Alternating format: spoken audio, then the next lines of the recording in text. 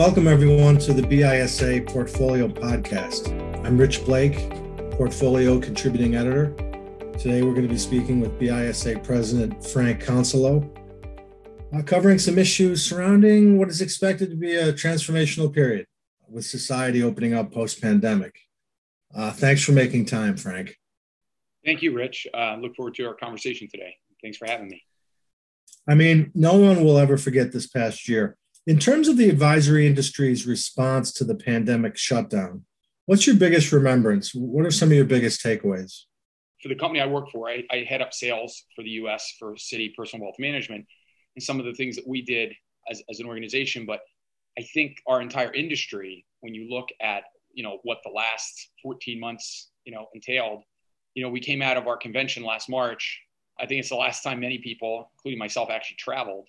Came down to South Florida. The virus had just started taking hold, and we were fortunate. No one got sick, and we had a great convention.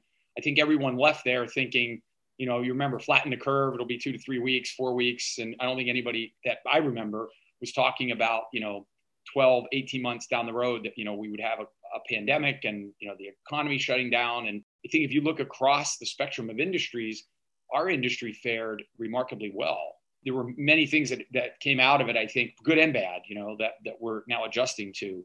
But probably the biggest thing that I think banks did was that we answered the call when it came to PPP and kept many businesses afloat and small business people. And I think if you were to look at whether it's Citi or Wells or any of our members, and whether it's an M&T Bank on the regional side or Truist, I think we really stepped up and made sure that the capital was flowing through to small business owners. And really kept many of them afloat and put money in the pockets of individuals that were employees of those, types of businesses. Two, we learned how to work differently, and all of the sales teams and back office and project management, everything from A to Z really had to learn how to do their job differently. And I think when we went into this, and I'll be the first to say, I was never a big believer of having people working from home, especially on a full-time basis. And coming out of it, I'm now a big believer that, you can actually be much more effective and productive. And for the right people, it really makes a lot of sense. I think when this first happened, right, we thought, oh, geez, nobody's going to show up for work. They're all going to be at home, and, the productivity is going to go down. And the exact opposite happened. Three, I think, the average age of advisor in the industry is in the 50s. And, change does not come easily to a group that's, set in their ways. And I think one of the biggest things we saw was that people did have to adapt to change, whether it was where they worked, how they worked, adapting new ways of doing business, including, technology, DocuSign, and, things that really had not become part of their DNA are now part of the way they do business. So, I look back and think, I remember, banks that are competitive to each other, but actually coming together and working for the benefit of their citizens and, fellow man, basically, really trying to help. I mean, we saw, I know in our business, right, I saw people working at 12, 1, 2 a.m. in the morning to get loans through, working on a Saturday to go meet with somebody who had an illness in the family, or, a member who might have been on an incubator. Unfortunately, and I know I can speak for Citi, we saw several of our associates who passed away due to the virus. So, it hit home really quickly. Personally, we had an advisor at Citi who passed away on a Thursday, and we got and spoke to his wife, who seemed to be fine. And then 7 days later, his wife passed away, with 3 kids left behind. So I think what we remember is some of the dark points of folks that really, we didn't have any idea at the beginning how this would impact us, emotionally, and the fact that we would see fellow teammates and, all across the country, folks die from this horrible virus. So I'll tell you what I think was the best thing to come out of it. And that is, I think we all became a little more patient, a lot more patient. I'll give you an example. If we would have done a conference call, let's say pre-pandemic, and you've heard dogs bark or kids crying in the background, or, sirens going off, everybody's, your patience was very short. And you were probably like, put yourself on mute. Why are you working from home? Get in the office.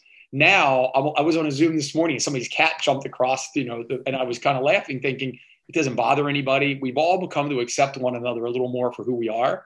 And I think we give people a lot more grace. And I think that's a good thing, where you might not look your best when you're on Zoom, and, there's kids in the background, and sometimes you see, animals and pets. I think we've gotten to respect one another more. And really, I like that. I think it's one of the positives come out of this is that we all realize that we have families and there's business, that's outside of work that we have to, attend to. And we can't always, we might be turned on 8, 10, 12, 14 hours a day. But, we realize that I think everybody has other responsibilities. And I think that's probably one of the positives that I'll remember is that we all became a little more tolerant and a lot less impatient. That's an interesting perspective, really put the humanity back into this conversation. Continuing on that theme, in terms of trends that were necessary during the pandemic, which ones, whether DocuSign or, full-time working remotely, different workflows, what's going to continue post-pandemic? What do you see the future of the workforce looking like in advisory? I mean, I think the obvious to everybody is the work from home that took place, right? But when, as I mentioned early on, I don't think any of us thought that would be a long-term solution. Now I look at it and I really break it out into 2, maybe 3 different types of work streams or different roles. The first would be home office, project managers and staff people that, really worked in a corporate location. I think the corporate employees became much more productive working from home, right? And if you think of a major city like New York, the commute could be anywhere from 1 to 2 hours each way. The cost is really expensive to, get on a train and a subway and then pay to park and, eat lunch and then go home. And, those hour to 2 hour each way now, those hours are now spent, people working from home. So they're much more productive. The employee is much happier and actually comes to work each day with a vigor, Now, what we do miss though, is that collaboration of getting together and the camaraderie and just the reading each other and understanding what's taking place in a meeting. And I think the best scenario might be, working remote, but then also adapting to an office 1 or 2 days a week. And I think that's probably what, I'll do with our team. And then the second would be the frontline folks that are actually meeting with clients. And what we found is, yes, you can do some things remote and you can become more productive, but our clients in a retail level still want to meet with people. They want to, whether it's at their home, at their office or your office, they still want to meet. They want to meet face to face and have dialogue and discussion, whether they're young, middle age, old. What we found was at some point they do want to come back and actually, shake hands and read the individual that they're working with. So for those folks, and maybe in a bank, it could be the tellers, the personal bankers, licensed bankers, advisors, sales assistants.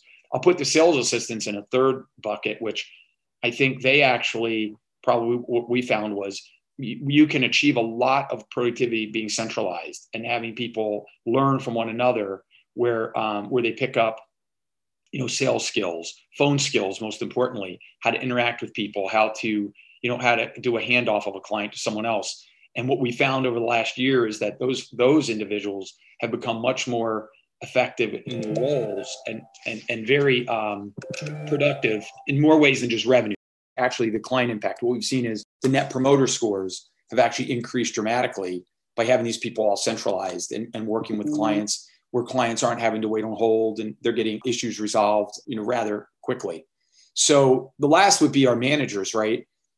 I would put myself in that bucket. I think, whether it's recruiting or coaching and working with individuals on your team, I think it's really important that whole emotional, or what they call EIQ of the job, you can't really read it as well over the phone or a Zoom. And so we've got to get back to where those people are in front of their teams, whether it's to inspire them, coach them, mentor, help build the team out, interact with clients, and really on a daily basis, provide that ongoing dialogue and feedback to their team and just keep them, focused in the right direction. That's the part of the job that I think has really gone missing the last year. And that's where the biggest gaps we see, right, is the ability to, call up somebody or meet them, for lunch or have an actual meeting where you can collaborate together with another area of the bank, or maybe it's just forming a team, a junior advisor, a sales assistant, and advisor, and how they can work together more effectively. That's really tough to do over the phone, and in a Zoom. So I think that trend will be that combination of having both and incorporating it. And obviously, if you're any major company with real estate, I think we're all relooking how we're going to address the real estate needs, right? If you have 50 people, do you need 50 offices? You might only need 30. So that's probably a trend that has started and probably won't end anytime soon, as we look to ways to get our teams back into the offices and figure out who needs to be in an office, who doesn't. The last thing I would say is it's really difficult to build culture when everybody's sitting at home. Then the culture becomes just at my own little box at home. And I think what'll happen is I think it's going to push up wages and actually the demand for for better talent or for existing talent, because it'll be very easy for somebody to say, well, I'll let you work from home as well, and I'll pay you $5,000 more.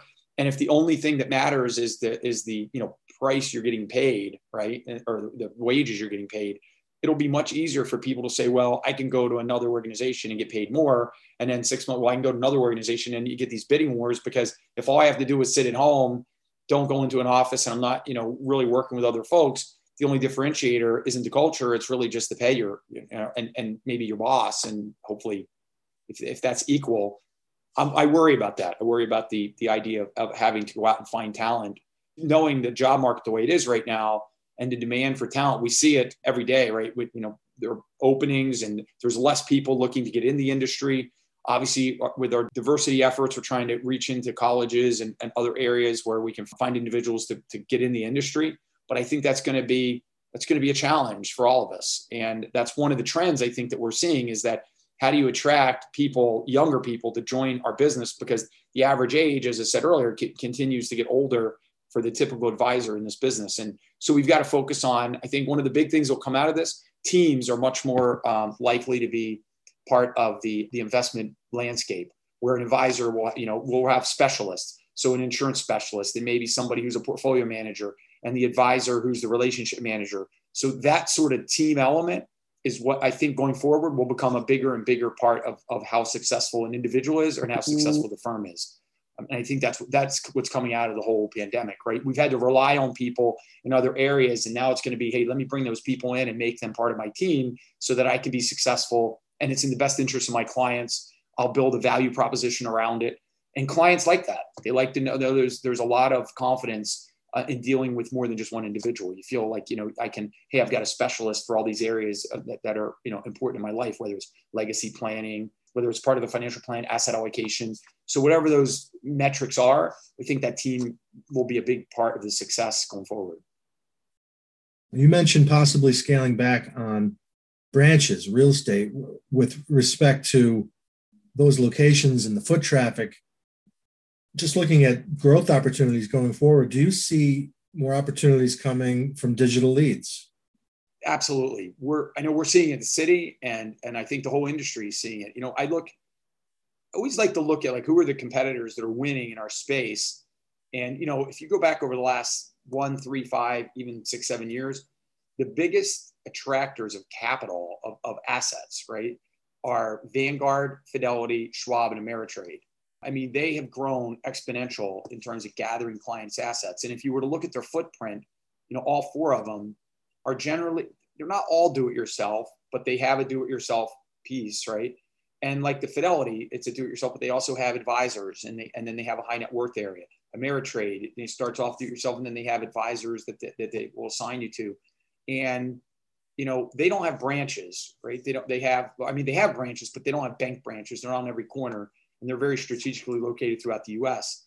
But what they do have is marketing. They all market really, really well. And there's many banks that do the same thing. I can speak for Citi, right? We market, our credit cards, and we're one of the biggest providers of credit cards. But I guess if I were to look at Citi, right, how do you take a client who's a single product client, like with a credit card, and then how do you engage them in maybe a mortgage? And then from a mortgage, how do you differentiate investment offerings?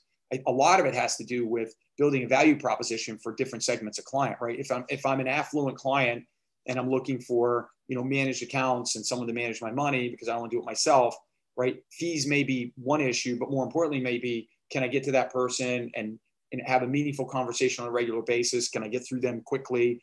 Or am I going to have to go through a maze of a phone call, leave a message, and wait 2 days for somebody to call me back? So I think using those digital capabilities in conjunction with that personal service is going to be critical. But so digital might be bring them in the door, but it's going to take the individual or the team to actually fulfill it and go forward with delivering on some sort of value that client perceives they can't get elsewhere. And then obviously then you deepen the wallet share, create a client for life, and move on from that point. But I think clients demand right now that you have digital capabilities, whether it's through an app or your desktop or even a phone. You've got to have something that you can deliver information at 11 o'clock at night when I'm sitting there and I want to update my financial plan. I don't want to wait until tomorrow morning to actually call the advisor, spend an hour on the phone for something I should have been able to do in 10 seconds, and those, competitors I mentioned earlier, that's the type of, of scale that they've provided to their clients. And the rest of the industry has followed suit in the last 10 years, where everybody has like maybe a robo offering.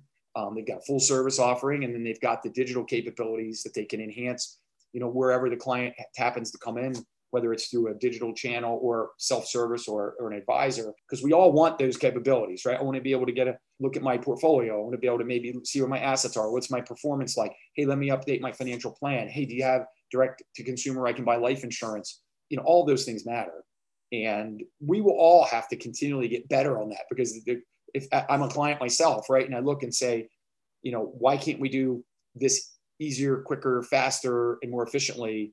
Because you see the competitors who are doing it now. I mean, there's an amazing number of like robo apps, and you look at of what they can provide, the research, the information, and it's for free, until you actually place a trade or put money in. So, the good news is it's going to make us all better. I mean, I think this has really made everybody take a look at their capabilities and to put more focus on their investment in not just people, but also the digital capabilities they have or don't have, and where those lapses are, and then how to correct it. Because the client, I see it every day, clients demand it. They want more of it, and they want the ability to do business when they want to do it, in conjunction with having a full service advisor and advice available to them as well. The digital transformation is an issue that we're going to continue to talk about. The reopening of society is going to dominate conversations. What are some issues, or even one issue, that isn't getting a lot of attention right now that you think either should be or is about to? Well, I'll tell you what I worry about just as a whole in our whole industry. And that is, over the last, it's probably been 30 years, but for at least the last 15, 20 years, we have been in a, somewhat of a deflationary environment where the bond market has done nothing. If you own bonds, you not only got coupons, but you had a total return because interest rates continue to decline. And I've been a big believer over those years that interest rates would continue to decline. And I've had those conversations with my team over the years. However, if you were to look around right now, you are seeing inflationary pressures in many ways, what we haven't seen since I've been an adult. Like if you were just look at lumber prices to build a house, it's up dramatically, right? Copper's up dramatically. If you look at any commodity prices, and if you go to the grocery store, you can see, coffee has gone up in price dramatically. A lot of the essentials that we use, right? Housing is up, taxes are up, insurance is up. There's really very few segments you can look at. You can buy a TV cheaper, and you can buy maybe an electronic cheaper, but that doesn't help feed people. And when you look at energy costs, and I saw today, right, the pipeline shut down, they said energy prices, gas is probably going to jump up over the next week. We've seen, gasoline go up about 90 cents in the last year or two. So, all of those, I think, add up. And eventually, if inflation gets in our system, I worry that people aren't prepared for it, because I would say at least 40 to 50% of people's assets are in bond funds or interest rate sensitive asset classes. And if that were to happen and really take hold, it happens quickly. I don't think the industry or individual advisors or our clients are prepared for it, because inertia sets in, right? If every year your bond portfolio produces a 6, 7, 8% return, and the principal stays flat or goes up, and you've never seen it go down, you start to believe that it will never go down. And if all of a sudden we get this increase in rates, which it may be at some point in the future, I'm not convinced that we're prepared as an industry, or even the sales teams, right? Even though people have asset allocation, the market's at a high. If we get rates really start to back up and the market sells off, you could have your equity portfolio going down and your fixed income going down, and it's a double whammy. So I worry about that a lot, because I think that especially younger advisors who have never been through an environment when rates go up. When I first got in the business, it happened, and people get much more upset when their fixed income goes down in value than they do when their stocks go down in value.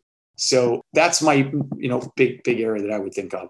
The other one is especially specifically in a bank channel, and you mentioned it a minute ago, right? Was how do we adapt in an environment where there's less and less people going and using branches? And how do we get to those millennials who in the last 9 months became a major part of the investing public, right? Through apps like Robinhood and others, whether they're trading for speculation or investing, doesn't matter. They've come into the marketplace. And I think that's a good thing to have people exposed and actually, utilizing digital capabilities to become an investor. So one of the issues will be, how do we attract them? Because I have two daughters, 24 and 26. I don't think either one of them has been in a bank branch in the last 10 or 15 years, ever. I mean, if they can't do it digitally, they're not going to do it. And so we have to figure out how do we capture those people, because you know what? They're incredibly bright. They're highly educated. Contrary to popular belief, they're making good money, and they're the future, wealthy entrepreneurs and business people in the next 5 to 10 years. So we've got to figure out how to attract them, because the standard of just putting up a branch on the corner and hoping they walk in probably isn't going to work. So it's going to be through other ways, marketing, client events. One of the opportunities we have is to really differentiate, providing not investment advice, but actual client type events where people can come in and have an experience, because that's what younger people are looking for, right? And the millennials and Gen X is an experience. So maybe it's a cooking outing, and then at the end talking about investments, or maybe it's no investments and just showing that you care and you're trying to help them do other things. Wine tasting, a lot of the digital online things that we did over the last year that BISA was really a big part of, we saw some really great responses to things like wine tasting and having a sommelier come on, or a cooking event, things that you normally wouldn't think that could do well in a Zoom environment, but it did. And I think in person, that's going to be something that we can do a lot more of going forward. So it's going to be those client type touch events and people being creative and finding new ways to reach out to folks, because it's not going to work by just waiting for them to walk in our branch. So that'd be my two big things that I think we got to figure out over the next coming months and years. Any take on cryptocurrency? It's here to stay. And I was on an app the other day, and there was over 70 different crypto coins that I saw, on one of the apps. And, I knew maybe 10 of them. And it's, if you look at the millennial crowd, and actually a lot of smart people that are now accepting Bitcoin or Ethereum or Litecoin or Dogecoin for payment, I don't think it's going to go away. I mean, now people shouldn't invest in it if they don't know what they're investing in, right? They should absolutely do their homework and research and understand that, just like a stock or any currency, right? It can go up and down in value 24 hours a day and fluctuate. So unfortunately, I think a lot of people might be getting into it, not understanding what they're actually buying. And that's the unfortunate, but going forward, it's here to stay. It offers investors, owners, 24-hour access, buy and sell, it's liquidity. So, anytime, when you have this much liquidity in the marketplace and people talking about it, I think over on Saturday Night Live had Elon Musk talking about some coin, it's at the forefront of all of these apps with Robinhood and all the do-it-yourselfers and the Reddit crowd. They're talking about different coins. So it won't go away, but hopefully people don't end up losing a fortune in it either, because a lot of times people get involved in things that they don't know what they're doing. And, months later, years later, it doesn't look so pretty. Well, we certainly covered a lot of ground. I appreciate you taking the time out. Thank you very much. Thanks, everyone, for joining this BISA Portfolio Podcast, and look out for more of them to come. Thank you, Frank. Thanks, Rich. Appreciate the time today.